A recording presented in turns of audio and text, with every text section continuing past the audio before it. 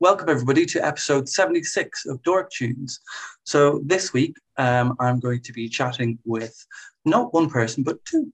And this week we have, I think I'll get them to introduce themselves. So Fabio, do you want to go first? Sure. Hey everyone, I'm Fabio. I am a programmer and sound designer at Locomotive, a small indie studio in Zurich. And then who else have we got? And my name is Joel. I am a composer for computer games and for theater. And I've worked on two projects with Fabio. Excellent. Okay. So we are going to actually talk about those. So obviously, Joel and Fabio, you worked on two separate games, which were Fire, Lone Sails, and then Changing Tides, which just came out kind of recently. How did it come together about both of you working together on these projects? Joel, would you like to start? Yeah, I think it all based on the Zurich University of Arts, where there was one department of game design and another department of composition for film and theater. And there I got to meet Don Schmocker, who is the creative lead on both of the Locomotive games. And Lone Sail started off as a student project and eventually became bigger. And when it became bigger, also Fabio hopped on board and made and helped to release Lone Sails. And there we got to work with each other until today. And so, I mean, I've been playing. You'll have to excuse, by the way, I've got a couple of dogs, and sometimes they can be quite noisy, like right now. And also, it's extremely warm here today, so I'm boiling, as you can see. Hottest day of the year so far. So, yes. Anyway, so obviously you worked on Lone Sails and then Changing Tides. Listening to the soundtracks, they're extremely beautiful and very evocative in their tones. You know, how did you kind of come about the tone for the game, etc.? I think the most important part about those two soundtracks is that everything you hear is recorded real.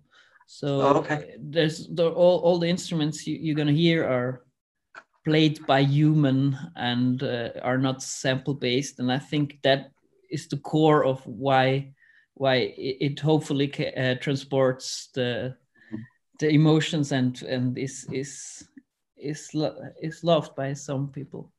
Yeah, definitely. The video game music kind of collectors, they seem to love Fart, you know, very, very much so. And I was slightly annoyed to find out recently that it was released on vinyl and I didn't get it. And that must make you kind of feel really good and really nice when you see something like that happen, when you work on a soundtrack and then, you know, you can almost go into a store and see it there on the shelf. Sure, it was. I mean, all of a sudden it became something in the end, and yeah, I think I was just lucky to meet those people at the right time. Yes, and hi there.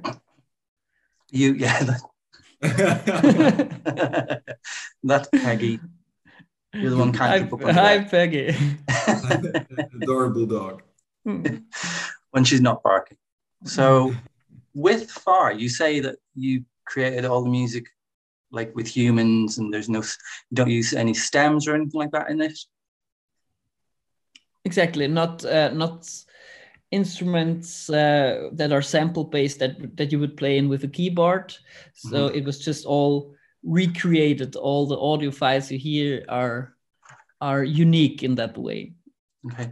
And was that like a conscious decision to do that? Yeah, that was really I really wanted to work like that because I found out while I was studying that this is the only work around that pleases me and and how I want to make music. So it's not really a choice. It's just how I have to work, and not one.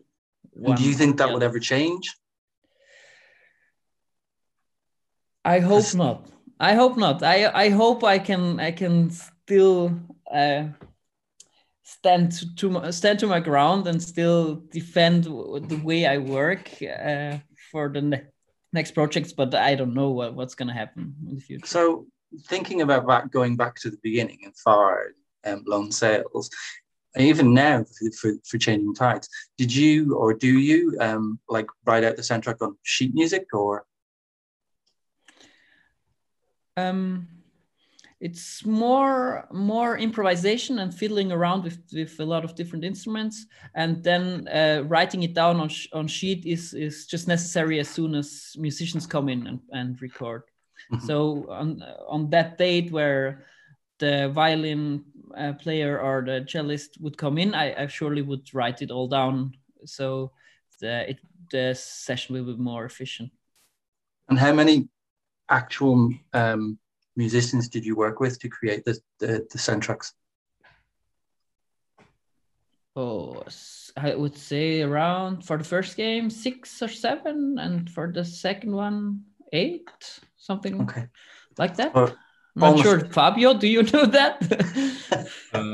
I think 8 is for the second might be the right number, actually. Yeah. So that's a really tiny team that have created, you know, these incredible soundtracks that are loved by a lot of people. It must feel like a really nice feeling. I guess, yes. You're too modest.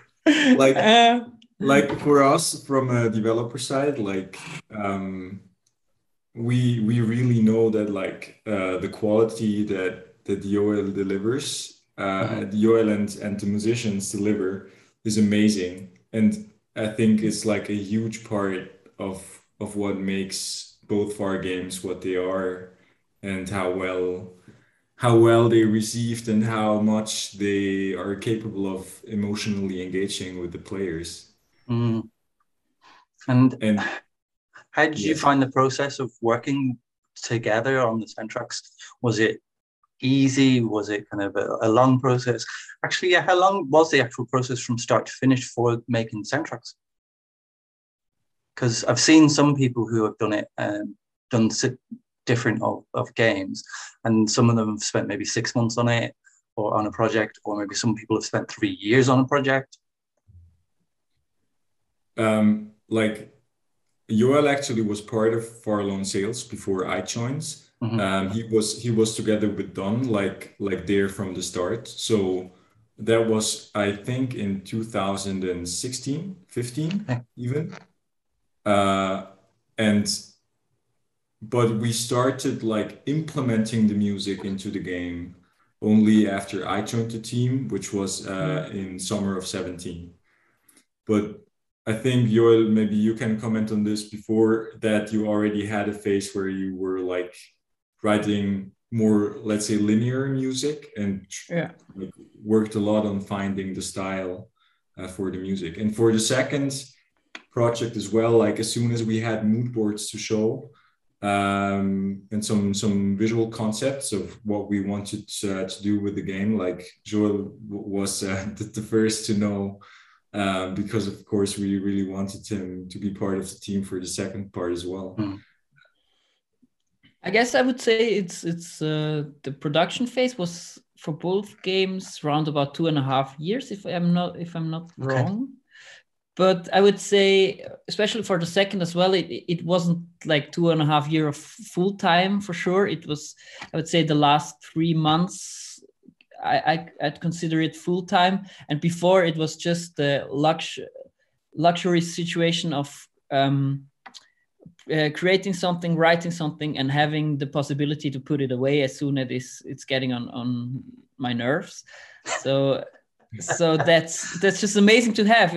I think that having a long time period is super important to create something that I'm actually happy with, because you run dry creatively sometimes, and then having the possibility to put it away and take it up again in like 4 weeks where you do other stuff or other music is just really, really important. So I don't know, to put it down, maybe it's like 10 months of full-time work and just spread over some years. Yeah. And it always amazes me because I see so many composers who are working on something, and as soon as they finish that, they're working on something else, or they're working on several things at the same time. That just blows my mind, because all of the things will sound completely different. So how would you even do that? I mean, you said that's not something that you do. I've never worked on more than one game at the time. The side projects were always in a different media. So, for example, music for a play or music for an installation or something like that, and having a different, completely different field of work. That's even good for me. That's nice to have, because I have the tendency to get bored with stuff quite fast, and I'm not. It's just there has to be something on, so I feel like I'm alive. And do you find it different that working on a game versus working on like an installation or a play or anything like that, and how you approach it and compose it? They all have one thing in common, because they're interactive. So something else is deciding on how the music will work out. That's what I'm really interested in. But the actual process can vary quite drastically. But even inside making music for a game, I mean, different styles of games, genres would have the need of a different approach from composer, I guess. And how did you find the style for Far? What kind of style? What do you style? What style do you mean? How did you find the style of music that you used in Far? And did you sit there and you saw the brief for the game, and you thought, right, okay, this is how I want it to sound? Yeah, the concept arts of drawn by Don are quite important, because there's still images that are beautiful, and you can read a lot out of it when it comes to the atmosphere of the game. And then I would just make music that I like, to be honest. Like it was like from our perspective, like what we did, or what we tried to do, was like use the concept art to brief Joel of like what the overall tone of the game was, like what the overall journey of the game was going to look like. But there were also some like more in-depth parts of the game design. For example, in the second part of our game, you have a ship, and you can submerge the ship as well. So that was something, for example, where Joel had the idea that it would be really cool to have different instruments to kind of make the music feel different when you're submerged underwater. So it's not just like the sound design in terms of sound effects that changes when you are submerged, but also the music that changes its tone and instruments. I would say when it comes to like music as a composition itself, I'm really working in my room and trying to have it done. But as soon as it comes to the music being interactive in the game and the structure of it, it's really a close. I work quite closely together with Fabio, and we're in chats all the time on how the music could be dynamically responding to the game. As he's in charge of sound design as well, where it's really important to find a balance between all the sound design and the music at the same time. I guess when the music itself, as the heart of it, I'm not really sharing much of the process before showing it to the Okomotive guys. But as soon as it comes to dynamic and kind of the tree thing of games, if this happens, we are working quite closely together. Cool. And I was going to ask you something as well. and it's gone out of my mind for some reason. Just thinking about kind of, how did you find the kind of, Fabio, because obviously you did a different role from Joel. Obviously Joel was the composer. How did you find it kind of working on Far for you? Like working on both games has been really fun. When I joined Far Lone Sails, I was originally supposed to be a programmer, and I had some background in, or some experience in a tool called FMOD, which is an audio middleware tool, which allows to quite easily map like the logical structure of the game with the music. And I was mainly intended to work on this, and it happened that I also got to work on the sound effects. And kind of this was something that also Joel did in the beginning of Far Lone Sails, and I kind of took over because we realized that like the Far games are very physical. So for example, when the ship crashes into something, the audio needs to be able to dynamically react to how fast the player crashed into that object, for example. So it really helps to have someone who's able to program themselves when you try to iterate over these sound effects. And that's kind of how I got into the whole sound effect things. And it was really amazing for me to work together with Joel, because he has a very profound understanding of like mixing and equalizing and a lot of the like audio craftsmanship that I didn't really have. So it was a really awesome opportunity for me to learn a lot in these aspects and like get into the whole sound effects work like this. And Joel, did you ever write any of the music for Far, both of them, and then kind of record it and then kind of go, yeah, that's not going in. That's absolutely not. Yeah, I'd say not that many whole finished pieces. I would say there are 2 or 3 pieces that are not into the soundtrack because they didn't fit anymore. And but when I record musicians, I would say I record with them around about 12 to 15 cues, different kind of snippet sounds, and from those 12 to 15, I would say I use 8 to 9. Okay. So it really depends on how the musician is feeling at that day and how he or she is performing. And sometimes it's amazing to see, because I think to myself, this will work for sure, and then we record it and it just doesn't work.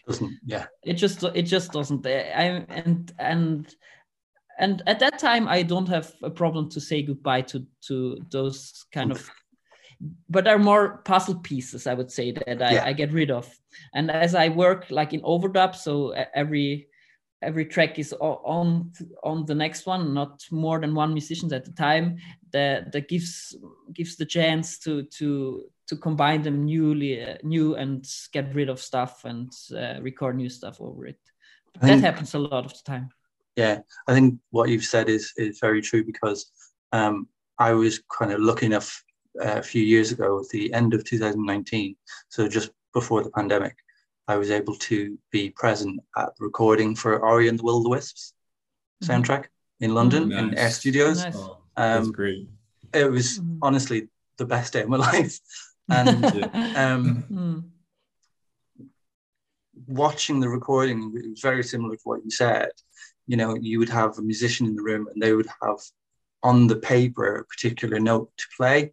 And I remember one guy, he kind of went like, you know, this isn't going to work. It's too high. It's, you know, I can't do it. You know, it's not possible. You know, can we look at possibly changing it? And those kind of conversations happened all day with different musicians, and they're kind of saying, this would be better in this instance, and then they change it. And it was just fantastic to see, you know. So it's nice to hear that happens over and over again with other people.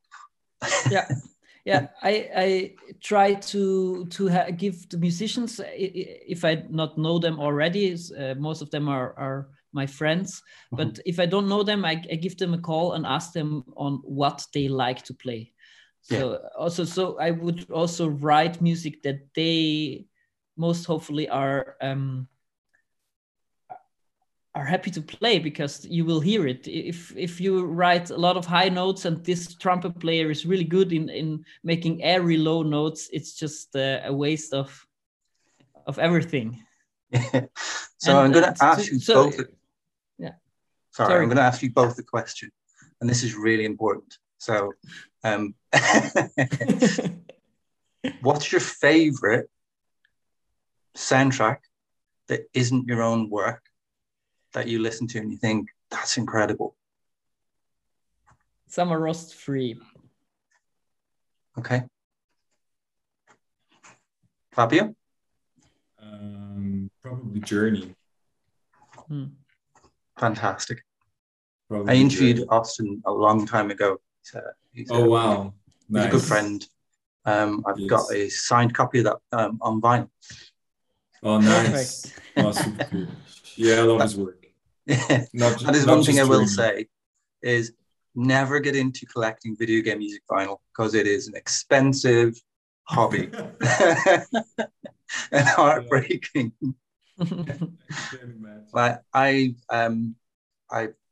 contributed to an article that's coming out soon here in the UK in a newspaper, a well-respected newspaper, and I had to count the amount of vinyl that I had, just out of interest for the thing. I'm up to 133 now. Wow. So yeah, I have a particular thing about kind of colored vinyl as well. So if it comes out and it's colored vinyl and I like the game and the soundtrack, I'm having it. Yeah. And it's terrible because I order things and then forget about them, and then suddenly they just arrive and I'm like, oh, I forgot about that. Good kind of surprise. Surprise Christmas. Yeah, yes. That's nice. Yeah. But it's really good because I'll never sell them. You know, they mean a lot to me, because I have a tendency to buy something that means a lot to me. You know, soundtracks that I listen to a lot. You know, so like for example, every year Spotify does that Spotify Wrapped thing, where it tells you your most listened to album, you know, all the rest of it. For I think 5 or 6 years running straight, the top album that I had was Everybody's Gone to the Rapture by Jessica Curry. Because I loved that game, but the soundtrack was absolutely out of this world. So yeah. So I'm going to ask you another question. This is probably going to be our last question, so you can kind of think about this one. And this is for you both again. So what's next that you can talk about? We all know NDAs.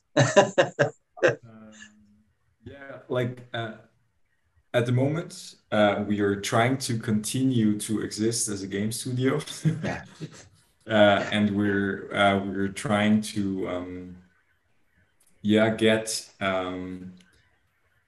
get things rolling. Things rolling. Yes, I think that's a great way to put it. And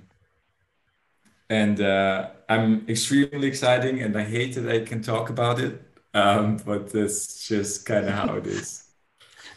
Yeah. I do ask this question on purpose, by the way, just so I can see your faces. Yeah, I'm trying to exist as a composer still, and make a living out of it, and it's working out quite okay this year. But I'd love to make more video game music, soundtrack for games. But at the moment, I'm more working in theater, actually. Okay, so at least you've kind of got that buffer almost, so you can look to working on a soundtrack for a game, but then you've still kind of got stuff coming through because you're doing theater. No, yeah, it's fine. I'm happy. It's working out quite well. Good. Well, hopefully 2022 can just get better for you both. Thank you so much. Thank you. Yeah. Well, I just wanted to say a huge thank you for being part of the show. It's been a real honor, and I really wish you both the best of luck for the rest of for the future. Thank you so much, Pete. It was really great. Thank you.